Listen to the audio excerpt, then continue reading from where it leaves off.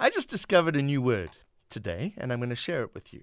It's an aptronym, A-P-T-R-O-N-Y-M, an aptronym. It's a name that matches the occupation or character of its owner, otherwise known as a nominative determinism. Why do I know that? Because my next guest is the director at Fairbridges Wertheim Becker Attorneys, and her name is Sheri Breslaw. Kid you not, you learn something new every day, Sheri. Did you know what an aptronym was? I certainly didn't, John. Good evening. Now I'm learning something too. Aptronym, Sheri Breslaw. It's meant to be that you became a lawyer. There you go. Okay, Legal Monday it is. Curatorship is the term we're going to use.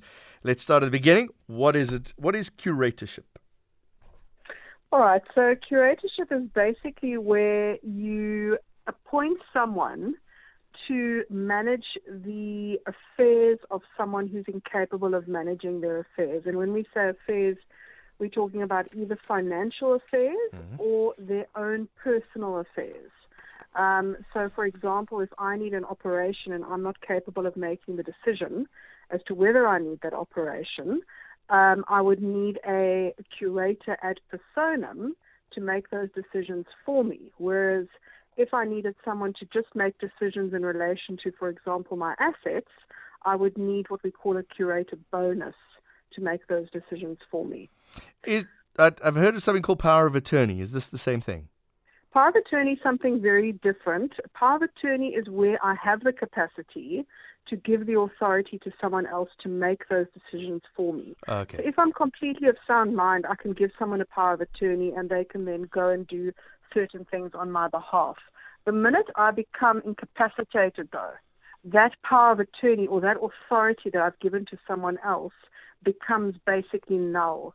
And you can't actually rely on a power of attorney if someone becomes incapacitated and they're no longer able to actually give you the authority that you need in order to do those things on their behalf. Okay, it's a difficult discussion to have.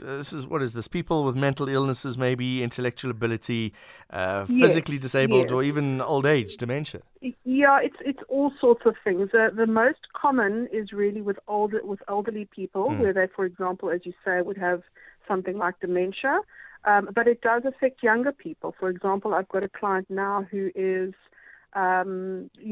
she battles with her intellectual capacity, and so she too is not able to make certain decisions on behalf of herself. And for example, also if you have someone who has a stroke or someone who's in an accident and can no longer make those decisions, it doesn't really relate to physical incapacity because it really speaks more to your intellectual capacity to make decisions. Okay, so give me an example of a decision that would have to be made, just so we can understand that. If, for example, I need to sell a property that's registered in my name, right, and I don't have the capacity to understand what I'm doing or to negotiate the terms, then I would need to appoint someone to manage that process for me. Okay, if you can't do it, how do you appoint a curator then? The appointment of a curator is basically a two-stage process that one has to do through the High Court. The first stage would be to appoint what we call a curator ad litem, and that is generally an advocate who then investigates the matter and makes a determination as to whether in fact you need either a curator bonus or a curator ad personam or both. So they would, for example, come and interview you, they would interview the doctors, they would interview the family members, and they would then make a recommendation to the court because it's quite a serious application, as you can imagine. You're taking away someone's rights. So the court takes these things very seriously, and they want to make sure that any decisions that they make are ultimately in the best interests of the patient. So usually it's a family member who would instruct someone to bring the application, someone with an interest in the matter, and then ultimately the curator bonus and curator ad personam are usually two separate people. The one usually would be a family member if there is someone available. The other is sometimes an attorney, sometimes also a family member. Once one is under curatorship, is that forever? Not necessarily. If your circumstances improve, For example, if you were in an accident and then with time your circumstances improved, your mental capacity was regained, there's no reason why one couldn't then bring an application to have that curatorship lifted. Okay.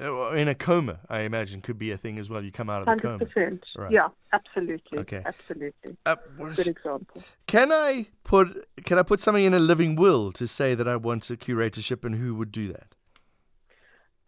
You can, but you still need to bring an application to court.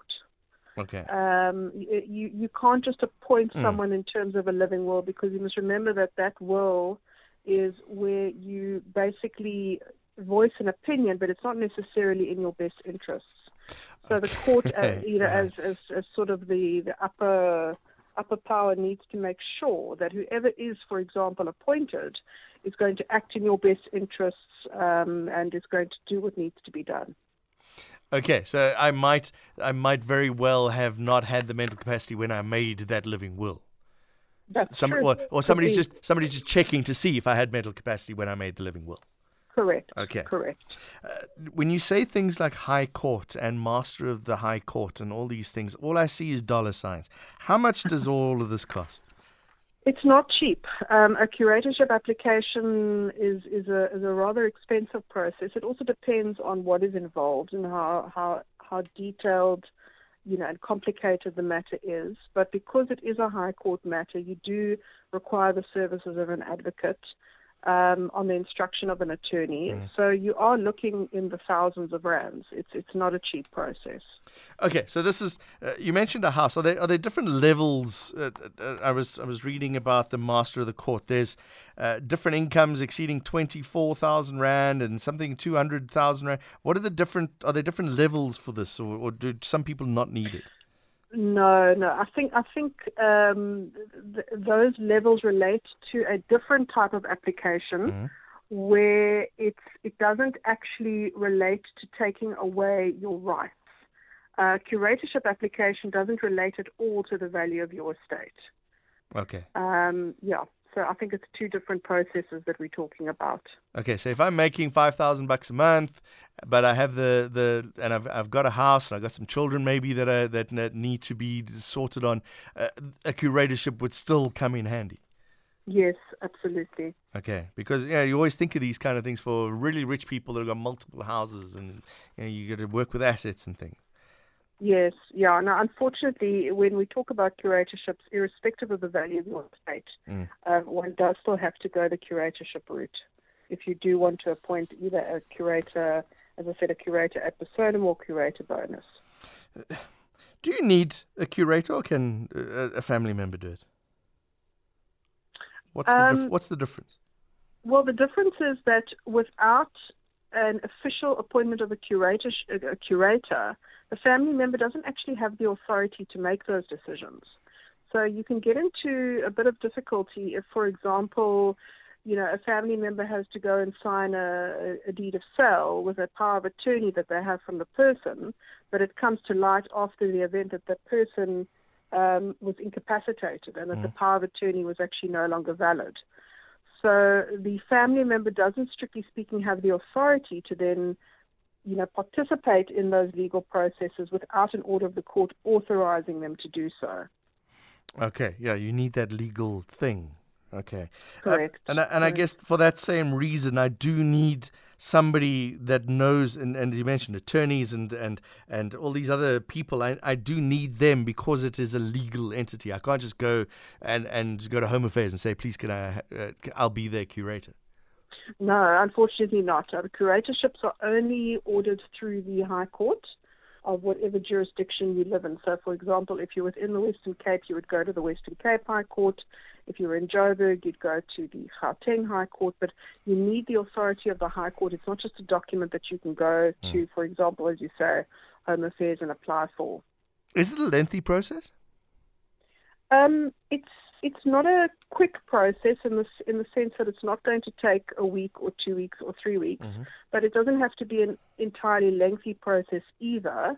It also depends on the circumstances. So it would depend on how quickly the doctors could be interviewed. It would depend on how quickly, for example, the curator ad litem could have access to the patient to interview him or her. But it shouldn't take longer than about 4 to 5 months. Okay, so to me that's a lengthy process, but I guess in law terms that's not too long. In law, not such a lengthy. I mean, you wait for court dates too. Yes. That's also the difficulty that you have. Yeah, well, even if you're ready to bring your application, you can't just sort of go to court and appear where you are. Our court rolls are quite backlogged at the moment too, so you do also have to wait for a court date to be allocated. Yeah, it seems like every day there's a new case being postponed, which means that something else can't happen on that day that has been postponed too. Exactly. Okay, it's all very confusing. It sounds great, all right? I've got the money, I've got the time, I've got a family member. That investigation process is something I need to know a little bit more about. I think maybe if my family member might need to have curatorship. Is that something worth spending money on to have that tested, or do you already know that from a doctor before you start the process? Well, you must remember that before you start the process, you have to draw up your application. Now, the legislation requires that you have at least 2 recent medical reports, one of which must be from a psychiatrist, confirming that there is at least a suspicion that the person is not capable of managing their own affairs. So there has to be at least 2 medical professionals that basically back your application and say, yes, in their professional opinion, this is a person who potentially requires a curator. So that prevents you from just kind of bringing an application for the hell of it if there's no real solid foundation. But there is then also that further investigation where someone completely independent, as I said, who would be an advocate, would go and then, chat to the doctors, chat to family members, chat to the patient, because there's always the risk that a family member could try and bring an application like this for, reasons that are not bona fide. And then, so the safety net is that you have someone independent who's investigating the matter and then making recommendations to the court based on what their findings are in the investigation. I think another point you raised there that I hadn't thought about is you can't have a family member just put somebody under curatorship because they don't like them. There's so many steps, there's so many processes along the way that it can't happen. Yes, and as I said, it's a very serious sanction and a very serious infringement on someone's rights. Yeah. And so the court takes it very seriously, and it's not an application which is granted on whim. There needs to be real solid foundation for it, well thought out, well looked into, and you do want to avoid there being any sort of underhand things going on with family members, which do unfortunately happen from time to time. So it's not as easy as just saying, I'm not keen on you and I want to get hold of your money and I'm going to now apply to put you under curatorship. Fortunately, it's not subject to abuse, and there are safety mechanisms in place. Besides going to your firm, which I'm sure is a lovely firm, are there cheaper ways to do this, or legal aid, or these companies that you pay money for a lawyer every month? Can they help you with this? My understanding of the legal insurance companies is that they will assist you until the litigation stage. So my understanding, and it is limited understanding, is that if you pay, for example, a company to provide you with legal advice, they will do so up to a certain point. I do not think that would include any courtroom work, but I'm not sure. One would need to obviously, make inquiries with the relevant institution and see. I'm not sure if legal aid would assist you in a matter like this. Again, one would have to make inquiries with the legal aid board in order to determine, because there are certain matters that they will assist with and certain matters that they won't. One can also always approach the court without an attorney if one doesn't have the funds for an attorney. And the court will, to the extent that they can, assist you. But you will still need to have an advocate appointed as a curator bonus. So you'd need to then try and find an advocate who would be willing to act without billing.